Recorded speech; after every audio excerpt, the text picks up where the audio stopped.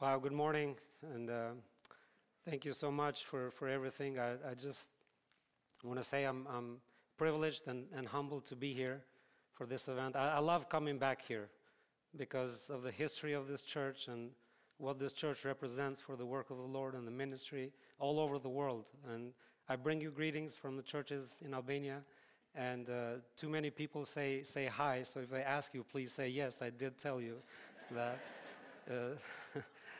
But it's really great. It's really a blessing to be here. What the Lord will do this week, and I'm really excited for it. I want us to begin this morning looking at a message which I've entitled "The World Has No One," and there's 3 points that I want to make. That's the balance of a perfect message.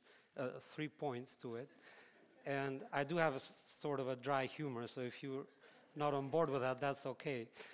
But there's a lot more things that the world does not have, and that the Lord wants Christians to use to reach the world. But I could only cover 3 points in an hour and a half that I have available. So I was. My first point is very simple. This will be my goal for this morning, is that this message will be the base for all the other messages in the conference, and it will tie in with everything that we will see later on as well. But the truth is that the world has no one to give them the gospel. And we will begin this morning in the Gospel of John chapter 5. We'll read a story. It's a very well-known story in John chapter 5. We'll begin reading in verse 1. It says, "After this there was a feast of the Jews, and Jesus went up to Jerusalem. Now there is at Jerusalem by the sheep market, a pool, which is named in the Hebrew tongue Bethesda, having 5 porches. In these lay a great multitude of impotent folk, of blind, halt, withered, waiting for the moving of the water. For an angel went down at a certain season into the pool and troubled the water. Whosoever then was first after the troubling of the water stepped in, was made whole of whatsoever disease he had. And a certain man was there which had an infirmity 38 years. When Jesus saw him lie, he knew that he had been now for a long time in that case. He said unto him, Wilt thou be made whole? The impotent man answered him, Sir, I have no man, when the water is troubled, to put me into the pool. And while I am coming, another steppeth down before me. Jesus said unto him, Rise, take up thy bed, and walk. And immediately the man was made whole, and took up his bed and walked.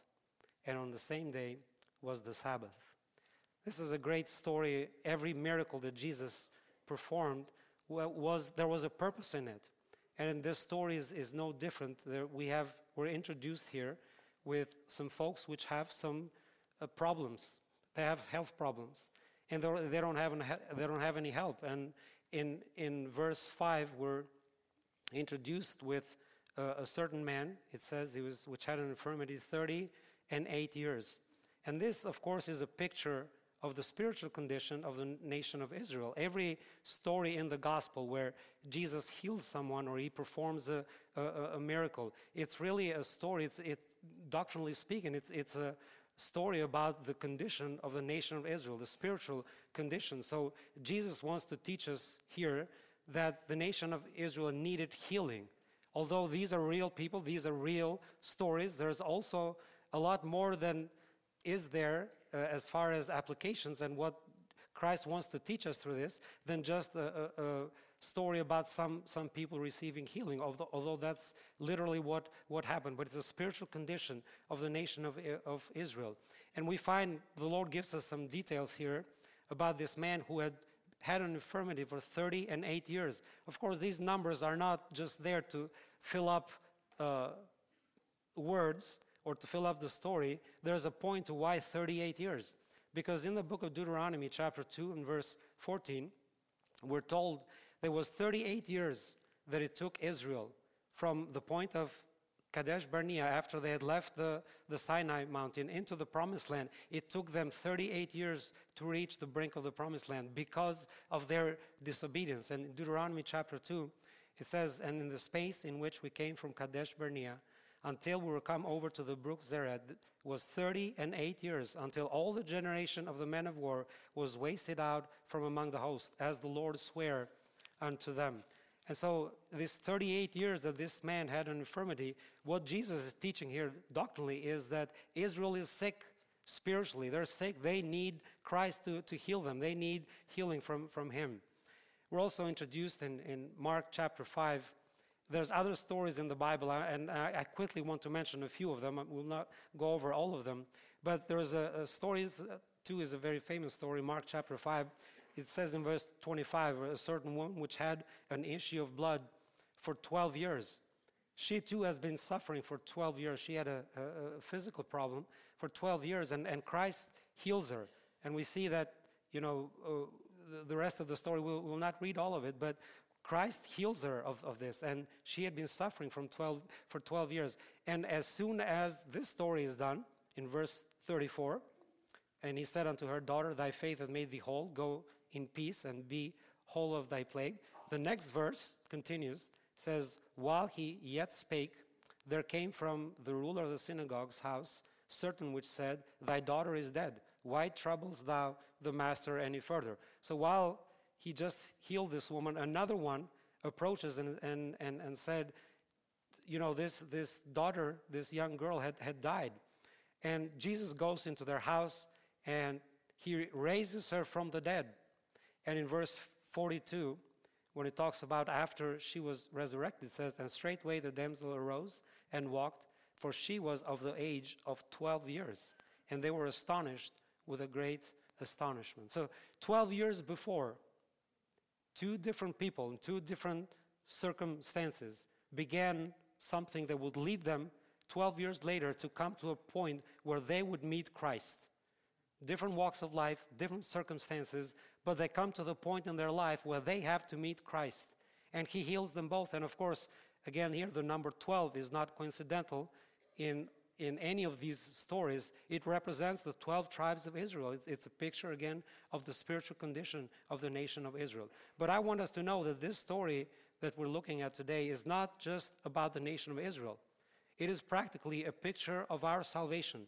Jesus emphasizes the healing that will come to the house of Israel, as well as any individual that will put his trust in him.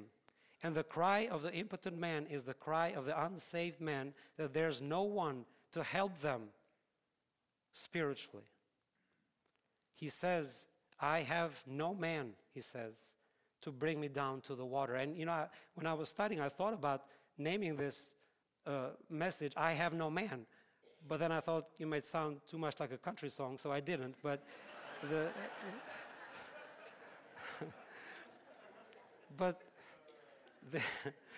this man has no one to help him. And that is the spiritual condition of the world today. The world has no one to give them the gospel. My point is that if Christians do not take hold of this responsibility, that it is not just our responsibility, but it is our privilege to be used of God to take the gospel, the good news to the world. Who else will do it? The world has no good news to give to them. The world has no gospel for the lost. This is the privilege of the church and the duty of the church to take the gospel to the world. The lost world has no one to help them. If Christians don't get involved into reaching to the lost all over the world has no hope. Remember the story of the rich man in Luke chapter 16 who died and went to hell. It's a literal story. It's not a parable. And when he's there, he goes back and forth. If he can get some water, he can get some help, but there is no help for him. That's the end of his chance to have done something with his life.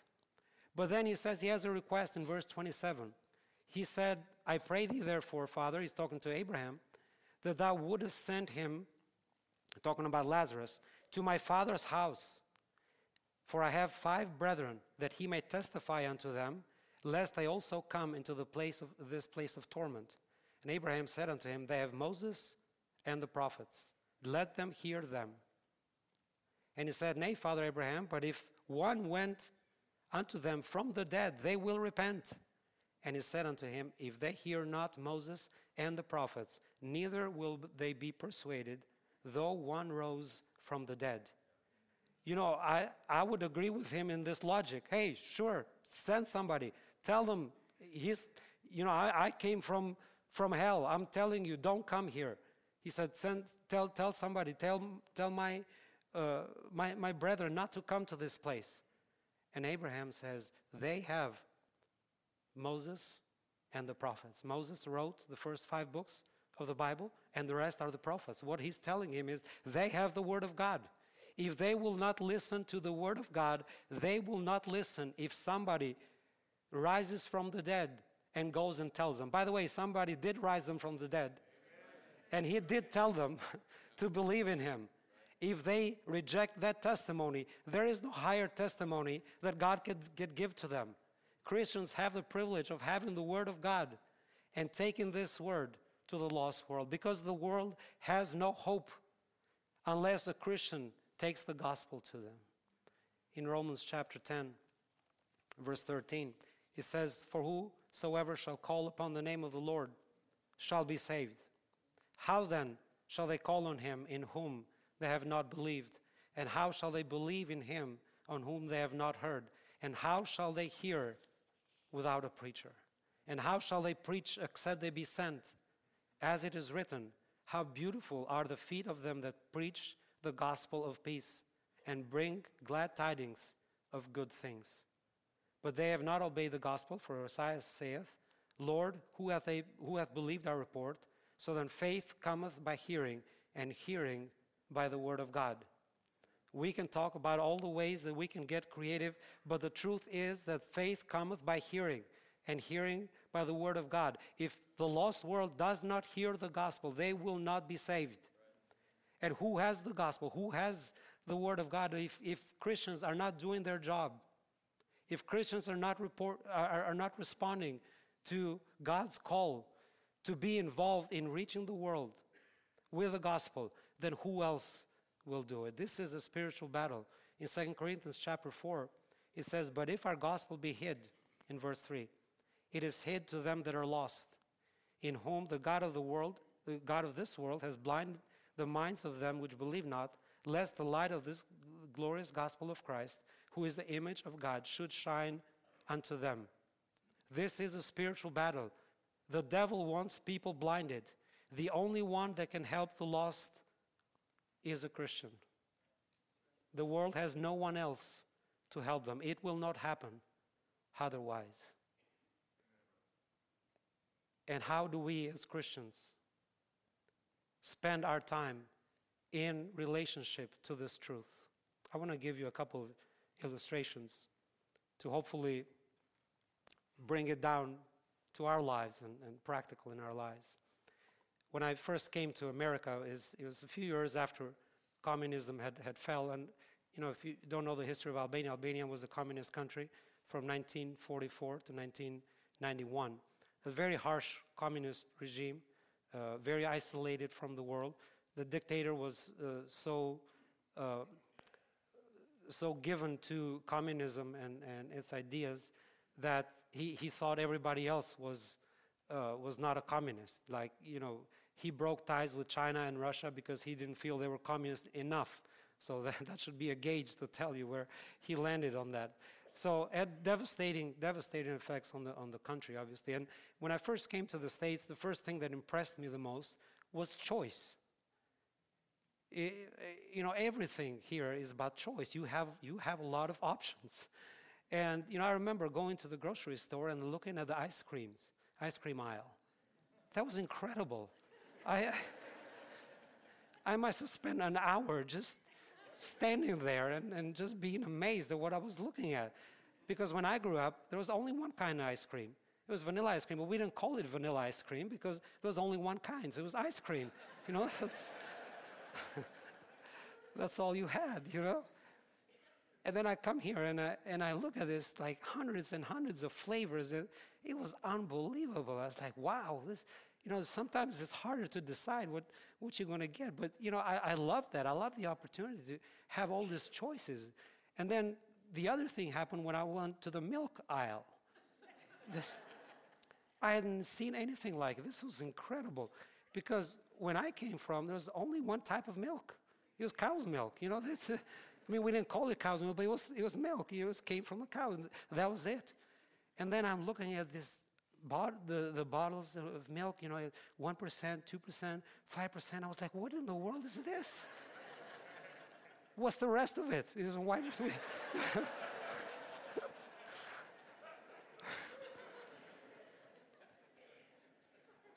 Skimmed milk, semi-skimmed milk, condensed milk.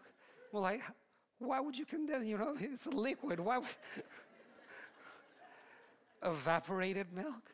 Evaporated milk? What's in the bottle if it evaporated? I'm confused. I don't know what's going on. Chocolate milk? How do you get that? You feed the cow chocolate? I mean, and it comes out. I mean, but again, you feed it grass and it's not green. That doesn't make sense. But the thing that absolutely devastated me, it was when I looked at a bottle and it said, soy milk. This was unbelievable. That moment, the whole universe came crumbling down. Because up to that point, you see, I had lived my life for 22 years thinking that there was a correlation between the noun and the verb. That in order for you to get milk, you had to be able to milk the animal. Soy is a plant. How do you milk a plant? What is going on here? I look so confused. I wish I had a tape of that. You know, people walking by thinking, what's wrong with this guy? You know, but I was confused. So it's all about choice. You know, it's great. And then I go to college. I meet this guy, making friends, and so we're talking. You know, he's asking me some questions. You know, he's like, what do you believe? You know, stuff like that. And you know, I'm telling him what I believe. And he said, are you a conservative or a liberal? I had no idea what those words meant. I still don't, by the way. But you know, back then it was more confusing. I said, I'm from Albania. He said, no, I understand, but like, what do you believe? I said, I'm a Christian. He said, so you're probably a conservative then. And I said, well, are Jehovah's Witnesses a conservative? He said, yeah, they are. I said, what about Mormons? Are they conservative? He said, yes, of course, they're very conservative. I said, well, I'm not a conservative. Then what else you got? He said, well, it's the liberals. I don't remember the exact way he put it, but it's something about killing babies. And I was like, no, I'm not for killing babies, you know. But what else do you have? He said, that's it. I said, that's it? 2 options? That's one more than communism.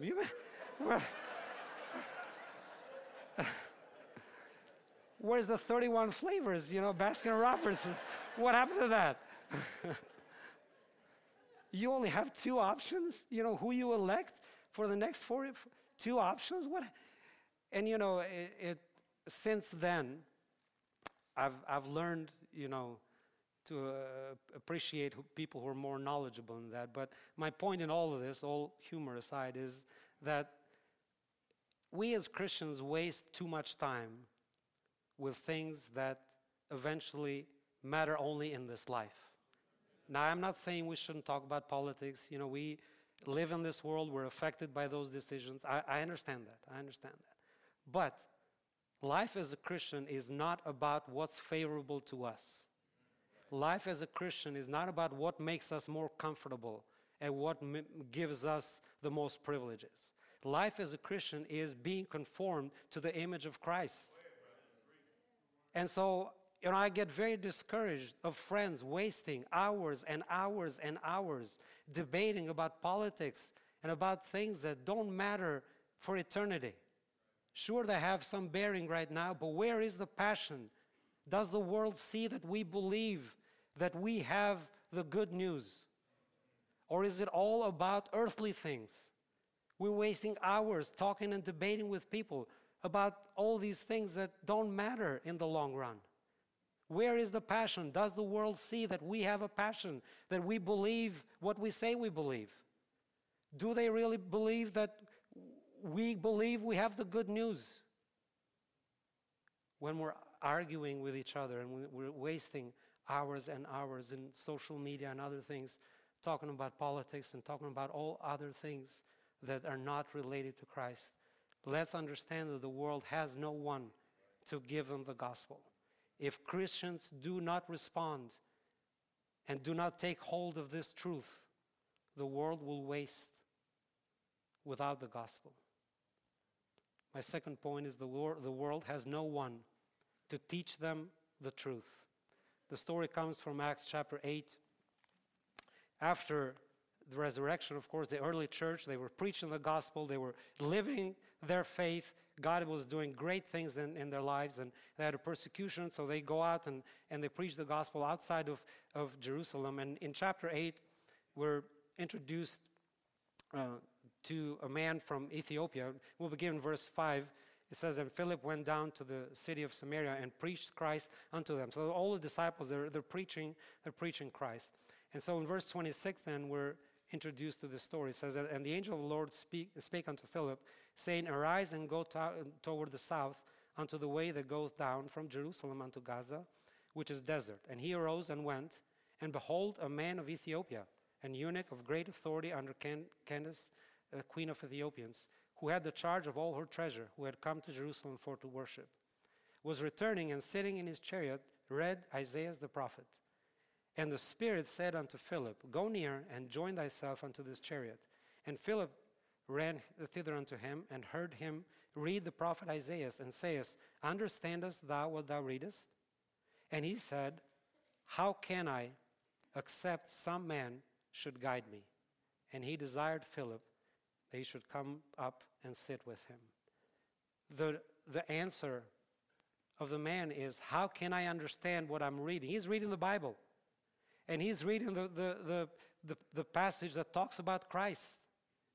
But he said, how can I understand this if somebody doesn't teach me? If somebody doesn't guide me, how can I understand? How can I make sense of this? This is the cry of a man who cannot get the truth, cannot understand the truth, unless somebody teaches him the truth. And the world has no one to teach them the truth unless Christians get serious about their responsibility, not only to share the gospel, but also to teach the truth of the Word of God. In Acts chapter 6, we read in the first four verses, it says, and in those days, when the number of disciples was multiplied, there arose a murmuring of the Grecians against the Hebrews, because their widows were neglected in the daily administration. Then the 12 called the multitude of disciples unto them, and said, it is not reason that we should leave the word of God and serve tables. Therefore, brethren, look ye out amongst you 7 men of honest report, full of the Holy Ghost and wisdom, whom we may appoint over this business. But we will give ourselves continually to prayer and to the ministry of the word. They understand that some things just have to get done, and they are part of the body. It's the things that the body of Christ should take care of. But they say, we will not get our attention away from the prayer and the ministry of the Word of God. Because without truth, ministry doesn't make any sense. If people are not taught the truth, what will they do? And eventually they will end up in apostasy, as we have seen over and over and over again. Nothing can replace the teaching and the preaching of the Word of God. It is a mission that God has given to the church. It is a gift, in fact, that God has given to the church.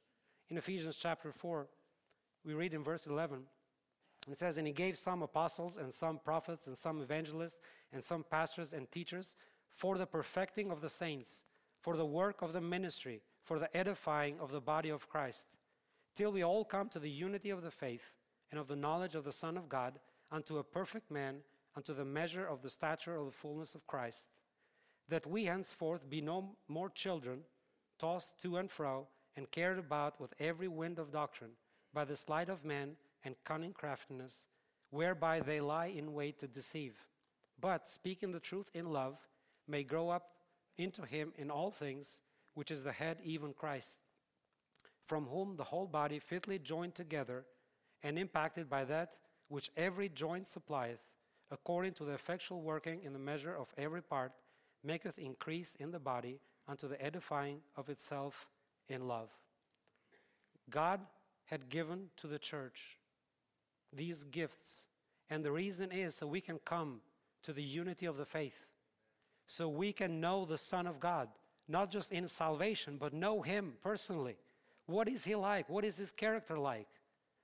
Unto a perfect man, unto the measure of the stature of the fullness of Christ. So we be no more children, so we can grow up spiritually. So we're not tossed to and fro with every wind of doctrine that comes by. Do you know what happens to churches that do not follow this biblical model? It's the opposite of what we just read. There's no unity of the faith. They are not joined together. They're not in unity together because of what they believe. So they end up talking about their feelings and about tolerance because they have no unity of what they believe. So they have to learn to tolerate everybody. I'm not talking about being mean. I'm talking about being grounded in God's word and being grounded in the truth. If there is no truth, then what are we doing here? But if God's word is true, then this is what He has given to the church. The unity comes from God's word. We don't have to create it. God creates it.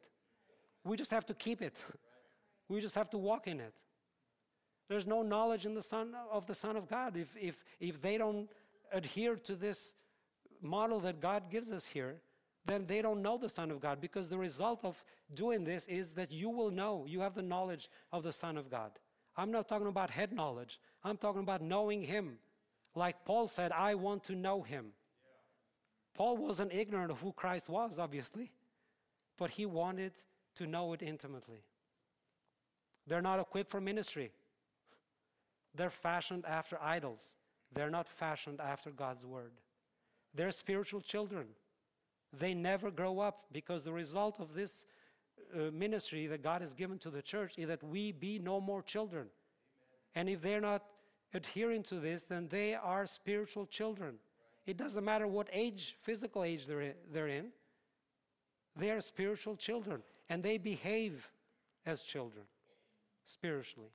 There's no discernment of biblical truth. They're carried about with every wind of doctrine. They're tossed to and fro. It is the same thing that the world does. They follow the trend of the moment.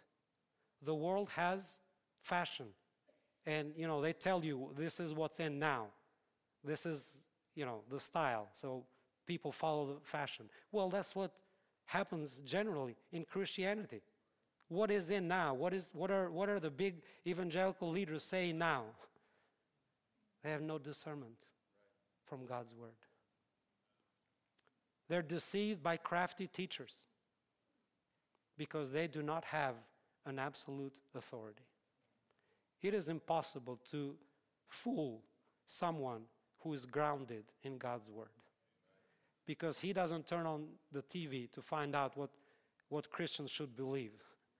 He goes to the Bible to find out what Christians should believe. And the church will have no unity. The church will suffer if they do not understand the privilege of teaching and preaching God's word. James 3:1 says, "My brethren, be not many masters, knowing that we shall receive the greater condemnation." It is a responsibility to teach God's word, and it should be taken seriously. But the world has no one to guide them, no one to teach them the truth. And if Christians do not invest in learning and in studying the word and getting prepared and getting grounded in the word of God, I'm not talking about everybody becoming a preacher. I'm talking about everyone having a relationship with Christ, where you go to the word of God and you find out for yourself, what does the word say about this? So you're not tossed to and fro from every opinion that comes in and whatever is in trend, in fashion. The world needs Christians to teach them the truth. Christians who know the truth. One of the things that really impressed me about Jeff when I first met him was that I had so many questions, but every question that I had, he would say, okay, let's see what God has to say about it. He would open the Bible and show me from the Bible what God said about that. I had no idea. At one point I came to the point like I can't ask him a question he doesn't know the answer to. He would take me to the verse. Now, granted, those were probably simple questions. They weren't about tribulation and millennium and all of that. But it impressed me that someone could just, for everything, he would just open the Bible, let's see what God has to say. There was no debate between me and him. I would either accept what God had to say or I would just shut up. Because this is what God says. This is his word. And so, I said, I want to be like that. I want to be able to lead people and say, let's see what God has to say. If they have a question, sure, it's not my opinion. Let's see what God has to say. In context, let's study the word together. The world has no one to teach them the Bible, no one to teach them the truth. The world has teachers for everything else, but they cannot teach them the Bible because it's spiritually discerned. It doesn't make any sense to the lost world. Unsaved people cannot teach the Bible correctly because it requires a relationship with God. It requires the Holy Spirit of God. It's not a matter of IQ. A lot of intelligent people reject the Bible, and a lot of intelligent people accept the Bible, believe the Bible. It's not a matter of intelligence. It's a matter of a relationship with Christ. The truth is revealed to us by God when we put our faith in Him and we submit ourselves to Him. Then He gives us truth, and we respond to that. He gives us more truth. And we should get involved. If you're not involved in learning the Bible, get involved. You're in a church that has some of the best teachers and preachers in the country, and I say that without reservation. If you don't take advantage of this, do you realize that people all over the world would kill, in the metaphorical sense, to have an opportunity like this? You have it right here. Take advantage of it if you're not involved. I'm not talking about learning how to preach, although God will call some of you to be preachers. But God doesn't require that everyone become a preacher. He requires that everyone know Him personally. And you need to have a relationship. If you have not grown in learning the Bible and getting grounded in the Bible, I encourage you, get involved. It'll change your life. And thirdly, I want to say that the world has no one to lead them. In Matthew chapter 9, verse 35, it says, "And Jesus went about all the cities and villages, teaching in their synagogues and preaching the gospel of the kingdom, and healing every sickness and every disease among the people. But when He saw the multitudes, He was moved with compassion on them, because they fainted, they were scattered abroad as sheep having no shepherd." Third, the world has no one to lead them. Now, of course, there's countless seminars on leading and leadership and training and all those things. But there's a difference between biblical leadership and the world leadership. And no wonder Christians are confused today as what leadership is, because most of the models that they know about leadership come from the world. And they may have sprinkled some spiritual truths in it, but the models are different. They're not the same. Recently, I had a student ministry in our church organized a seminar on leadership, and I was invited to speak. So I found this list of a famous magazine, which had the top 50 most influential leaders of the world for 2019. So I showed them the pictures of these 50 people who were the 50 most influential leaders. And I asked them if they recognized them and what their name was. And out of those 50, how many do you think they found? Just shout out any numbers. All right, it's 4. It's close, but it was 4. 4 out of 50. And I was very surprised because obviously the magazines, I don't remember, Forbes or some other magazine, I don't remember the name of the magazine, but apparently their definition of a leader is it doesn't have to do much with influence. Because if these people had influence, the young people would know them. will at least know their name and who they are. And so we confuse leadership because we're not given the right model of leadership. Biblical leadership is the influence of born-again Christians in the lives of others to bring them to salvation in Christ, to help them grow spiritually in being transformed to the image of God's dear Son, fulfilling Christ's mission for the world. That's biblical leadership. It does not matter if you hold a position of authority or not. It does not matter if you will ever teach a Bible class or preach from the pulpit. You can have an influence over somebody else's life for good or for bad. In fact, if we read Romans chapter 14, it's a chapter that Paul goes into to warn us about the importance of how we live our lives as Christians. Because he talks about the fact that even simple things such as what we eat or what we observe or don't observe, even these things can have an impact into somebody's life. And so our life either confirms or contradicts the way somebody is walking. I lived for 17 years in this world, being lost, without anyone telling me about Christ. And every single person that I met in those 17 years, they confirmed with their lifestyle and their words, they confirmed the road that I was in. Until I met Jeff, who confronted the lie that I was living spiritually. Our lives either confirm what people are living, whatever lie the devil has them in to believe, or our lives confront them with the truth of God's word. Our lives have an influence. We shouldn't think that just because we're not preaching from the pulpit, we have no importance or no influence. We have an influence. And if we live not according to God's word, then we will confirm whatever lies the lost world is continuing to believe. If you're at work and you're surrounded by lost people, then your lives will either confirm or confront. We have influence. In 1 Peter chapter 5, Peter, at an older age now, he teaches them about what this thing of leadership is all about. It says, "The elders which are among you I exhort, whom am also an elder and a witness to the suffering of Christ, and also partaker of the glory that shall be revealed.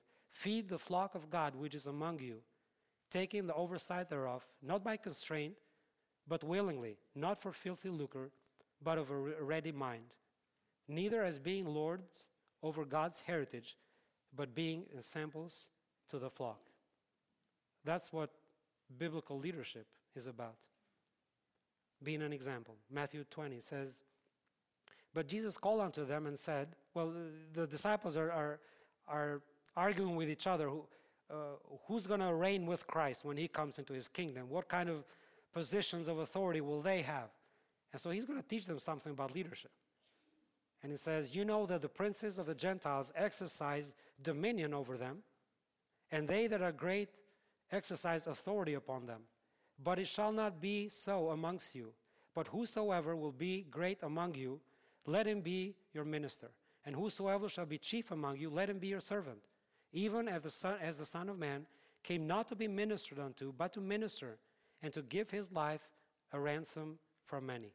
Christ gives them a completely different model from what the world believes leadership is. They believe that leadership is you exercise authority. You have subjects under you. So you tell them what to do. You might be a visionary. You might have great ideas, but basically that's how you lead. And Christ said, no, it shall not be such amongst you.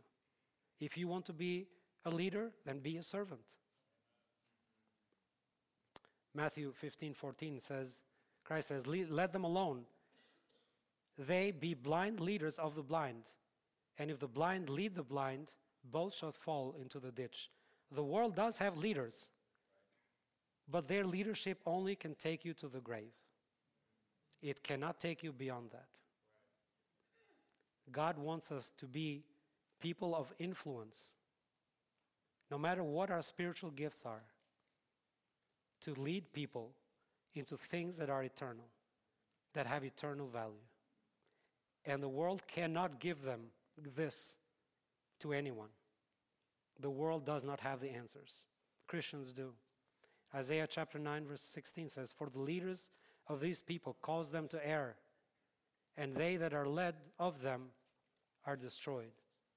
There are consequences to following bad leadership. But how do you tell if it's good leadership or bad leadership if you do not have a biblical authority? If you don't have an absolute authority of God's word, how can you tell if things match or don't match the truth? That's why it's important to be grounded in the truth, so you can influence people in the right way. This is a list of qualities that somebody put together of what leaders should be. This is in the world, not a Christian. But he makes a distinction between managers and leaders. And he says that leaders are not managers. Nothing personal against managers. Obviously, we need people to manage things, okay? But he says that managers administer while the leader innovates. The manager is more concerned about things being in order, everybody being in their place. That's management. But that's not necessarily leadership. The manager is the copy. The leader is an original. The manager, he just learns what needs to get done and how to do it, and that's what he does. He copies. By the way, I'm not against managers, I'm saying, but not a leader. The manager maintains, the leader develops. The manager is more interested in keeping things running and smooth, but a leader looks for development. The manager focuses on systems and structure. The leader focuses on people. The manager relies on control. The leaders inspire trust. The manager has a short-range view. The leader has a long-range perspective. The manager has his or her eye always on the bottom line. The leader's line is on the horizon. The manager does the right thing. The manager does things right. The leader does the right thing. But I want us to read God's requirement for a leader. In 1 Timothy chapter 3, verse 2, it says, "A bishop must then be blameless, the husband of one wife, vigilant, sober, of good behavior, given to hospitality, apt to teach, not given to wine, no striker, not greedy of filthy lucre, but patient, not a brawler, not covetous, one that ruleth well his own house, having his children in subjection with all gravity. For if a man know not how to rule his own house, how shall he take care of the church of God? Not a novice, lest being lifted up with pride, he fall into condemnation of the devil. Moreover, he must have a good report of them that are without, the lost world. Should have a good testimony with the lost world, lest he fall into the reproach and the snare of the devil." Do you know why the world will never even look at this list as qualities of a leader? I mean, even if somebody didn't believe the Bible, don't you think they could look at this and say, well, this is a good list of somebody being in a leadership position? Why would they not even consult this list? Because their leadership does not matter, is not connected to your character. They're not interested in your character as long as you do whatever you're doing for the leadership position. Your life, your personal life, does not have to match what you're doing at your job. That's why they don't look at this list. And that is the exact reason why Christians have failed at influencing the world. Because we as a generation have failed in our character. That's why we don't have influence. This generation is so blinded to their condition. God describes this period, which is called, he calls the Laodicean church age. We see it. And here's what we think of ourselves. Revelation 3:17 says, because thou sayest, I am rich and increase with goods and have need of nothing. That's what we think of ourselves. We're good. We got the gospel. We got discipleship. We're good. We don't need anything. We're fine. We don't need anything. God's opinion of us is different. I'm talking about us as a generation. I'm not accusing anyone in particular. But I'm just saying us as a generation. The time in which we live in. How God looks at the state of the church today in general. Is that we think something about ourselves. But God thinks something different about us. He says that knowest not that thou art wretched and miserable and poor and blind and naked. This time that we live in, it says, for the time will come, 2 Timothy 4, that they will not endure sound doctrine, but after their own lusts shall heap to themselves teachers, having itching ears, and they shall turn away their ears from truth and be turned to fables. But watch thou in all things, endure afflictions, do the work of an evangelist, make full proof of thy ministry. The world has no one to give them the gospel. I lived for 16 years in the South, Alabama and Georgia. In 16 years, the first 5 years when I went to college, I also worked part-time in a company that delivered medical equipment, people's homes. I was in people's homes at least 2 or 3 times a day. In 16 years, I did not have a single person attempt to share the gospel with me without knowing that I'm saved. But, I have an accent, so there's your mission field. I did not have a single person in 16 years. Just because you live in a country where you think people have the knowledge of the Bible does not mean that people have heard a clear presentation of the gospel. They may have heard bits of pieces, they may have heard all kinds of things, but that does not mean they have been confronted with the truth, the pure truth of the gospel.